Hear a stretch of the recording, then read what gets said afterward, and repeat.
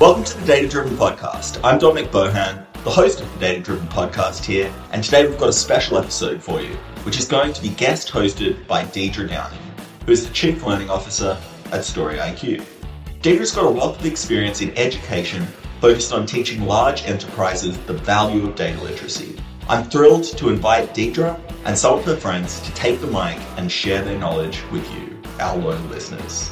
Okay, here's a special data literacy episode of the Data Driven Podcast, guest hosted by Pedram Navid, the Chief Learning Officer at Story IQ. Hello, my name is Pedram Navid from Story IQ, and this week we're going to discuss data products and AI and large language models' roles in data. Yesterday, Pedram and I talked about cutting through the noise of data products, and today we're going to continue the conversation by discussing the role of AI and large language models in data. Okay, here's my conversation with Pedram Navid, the head of data engineering and DevRel at Dagster Labs. Thanks again for joining us for part 2 of our conversation, although we're going to switch it up a little and move towards the AI space. So I had a really hard time yesterday not asking about the impact of AI on the work that your teams might be doing or that you're seeing out in the world. Could you just, give me the 10,000 foot view of where you see AI not taking data's place, but taking a role in how data is used and analyzed? Yeah, it's such a fun place to be in right now. I think even maybe a year ago, everyone was skeptical that, AI and LLMs would even do anything. And now we're at such a sudden pace of acceleration that even things that are incredible seem ordinary, which is wild to me, right?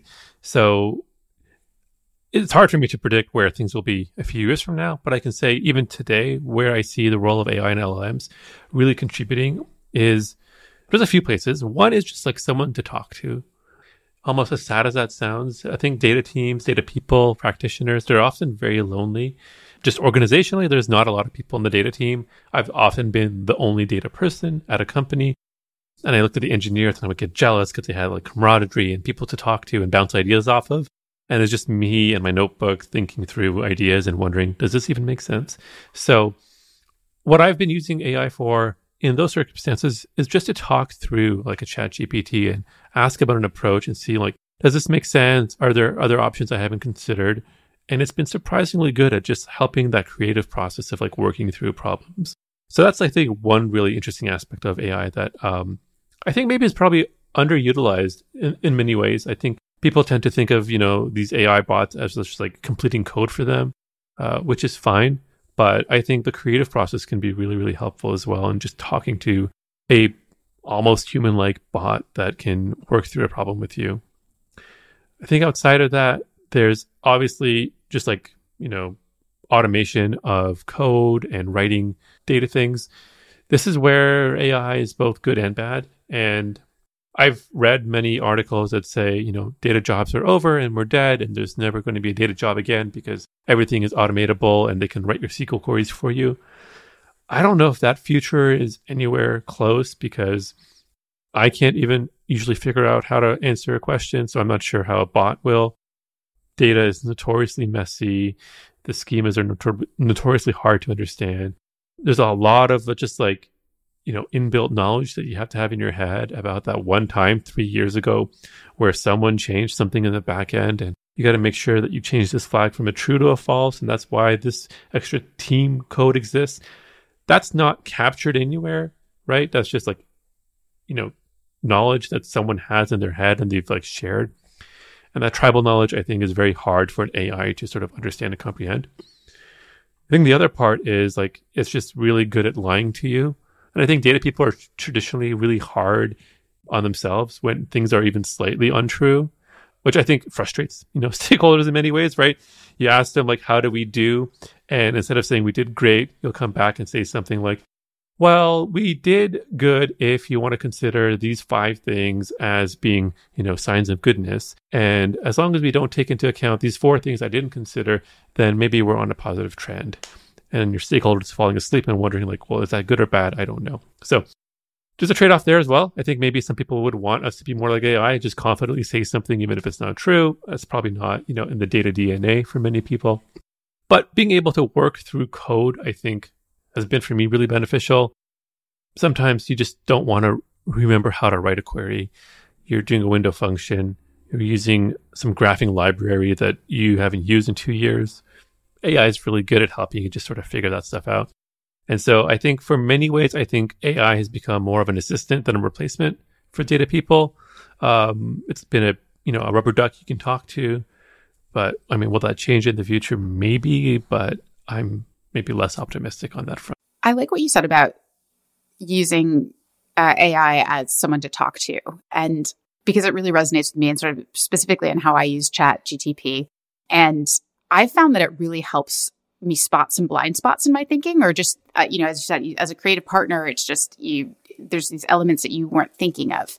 How do you think that plays into the analysis piece? Like, are there ways that people are not thinking about data now that AI could potentially help them find new connections, new relationships, and really expand their ability to interrogate and question to get responses from data?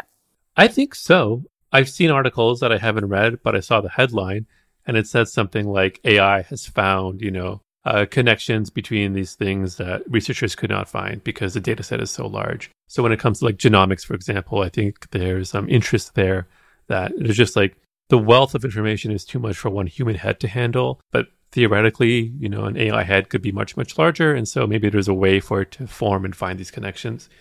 That's certainly outside of the kind of work I do on a day-to-day basis. So for me, I think it's less like, will AI discover some novel thing that no one has thought of before? And it's more like, my brain gets rusty. Sometimes I am stuck on a certain path.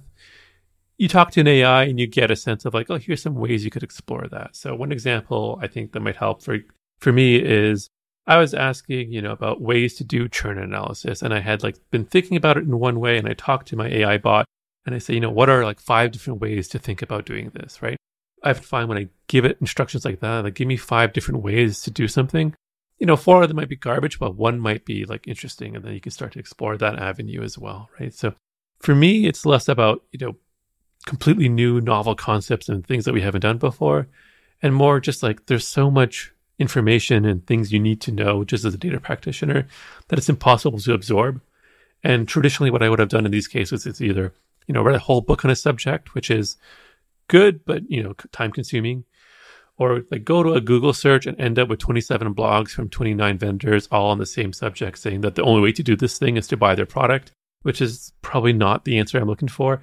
And so I found, ChatGPT AI bots to be kind of a nice middle ground between reading a book and trusting some random Google search, because you can really converse with it. And being able to have a conversation instead of a search, I think really changes how you start to think about these things. Let's step back from, I'd say your data role is very heavy, big data sets. Let's think about maybe the casual data user, so not in the data team. One of the things that I have found to be super interesting is the use of natural language and just being able to say, hey, find the relationship between weather and car crashes for me in this data set.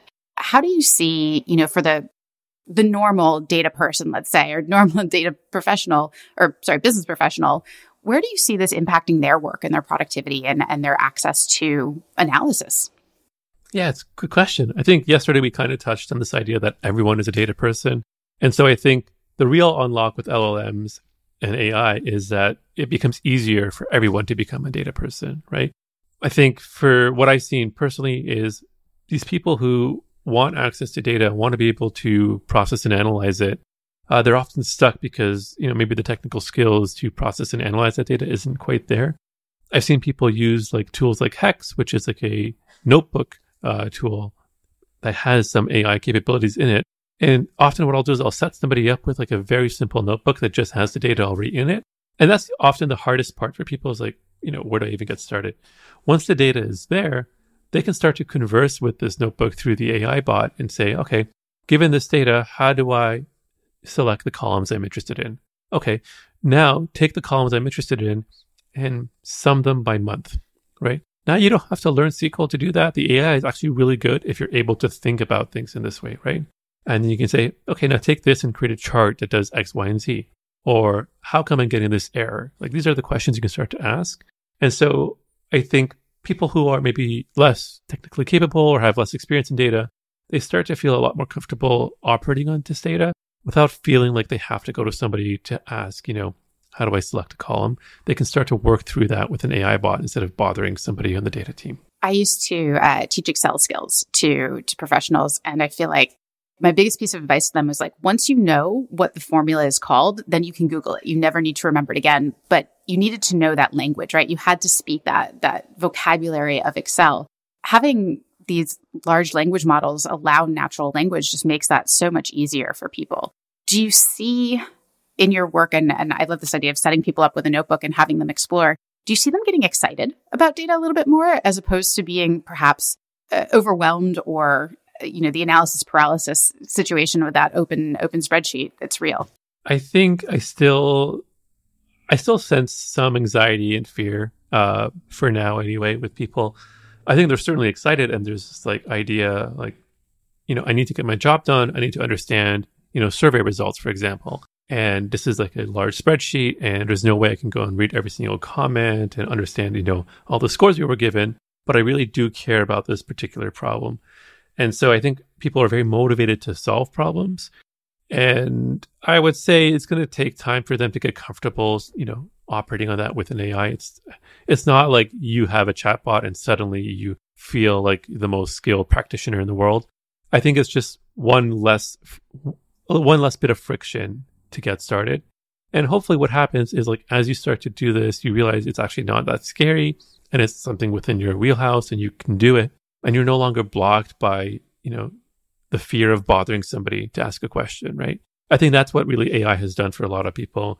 Whereas previously, if I wanted to unblock someone, I would have to sit with them and say, okay, well, here's how you ingest data, and here's what SQL is, and here's a link to learn about SQL, and here's the types of queries you can write, and then message me if you, get stuck. Well, that's not a great experience, I think, for people because, they don't want to bother other people. They assume you're busy doing other things, and they kind of feel helpless in that moment. Whereas now I can say, all right, well, here's a notebook. Here's the data. Any question you have, you can ask it in this little chat box here, and you can start to converse. Now, they're not going to become experts overnight, and I think there's still, I sense, hesitation a little bit on, am I doing this correctly? Is this the right thing to do? But I've also seen, excitement at the fact that they're no longer beholden to whether or not, Pedram's available that day to answer a question. I noticed earlier you said that you used Chat GPT to maybe say, give me 5 examples of a process I could use, and certainly not putting your own data in or specifics about your company, because as we know, that's open source, and there are certainly organizations that have their own internal AI. But what sort of advice and practical, ways should people be using AI without putting their organization or themselves at risk for some sort of privacy lapse? Yeah, it's a good question. I think it really depends on your organizational policies and appetite for risk. So I'm not a risk officer, so don't listen to me. But I would say there are some AI tools out there that are better suited for enterprise products, right? They have enterprise agreements. They can guarantee that there's no leakage of your private data. So I would say, in most cases, you probably want to talk to, your privacy and risk officer to see what's available for you. That said, personally, using ChatGPT, I'm not too fussed about it. I mean, I'm not giving it company secrets, but my SQL query probably isn't that material to anyone, right? The fact that I'm selecting, star from customers table is not a huge risk, I think. But I would say, obviously, be sensible, be reasonable. Don't put something that you wouldn't want others to see and know about in these open channels. And if you're more constrained by privacy and risk concerns, then certainly explore some of the tools out there that are, specifically designed to address those things. And that's certainly at the executive level decisions that organizations need to make, right, about how permissive they are with AI and what forms and what products. Are there any other considerations that you think should really be top of mind for executives when they're thinking about using AI in their data decision making and strategy that should really be top of mind and not be lost? Yeah, I think there's a few things. One is you need an AI strategy, right? I think if you don't, your competitors will have one. And there's just a productivity gap that's going to occur if you blanket say no AI at your company. I know personally it's a huge unlock for myself, and I can't really see myself going back to a world where I didn't have access to these tools that made me faster and better at my job and able to do things more quickly. So you need some kind of strategy at the end of the day, and what that looks like will depend on, I think, your business vertical, even what country you're in, and all that. So it may be different company to company, but I think having no strategy is probably the worst strategy you could possibly have, right? So there is that. The other advice I would give is there's also this other danger that I'm maybe a little bit worried about, in that by becoming over-reliant on an AI to answer a question, we maybe forget to stop and think, which is a really valuable exercise as well. So I'm kind of speaking from both sides. I'm saying go be extremely productive, but I'm also saying sometimes it's important to actually slow down and not depend on a bot to tell you what to do next. Yes, I use the chatbot to say, what are 5 different ways to do something? But before I went there, I've actually sat down and thought about the problem holistically and what problem I'm trying to solve and what are the ways that I think this should work.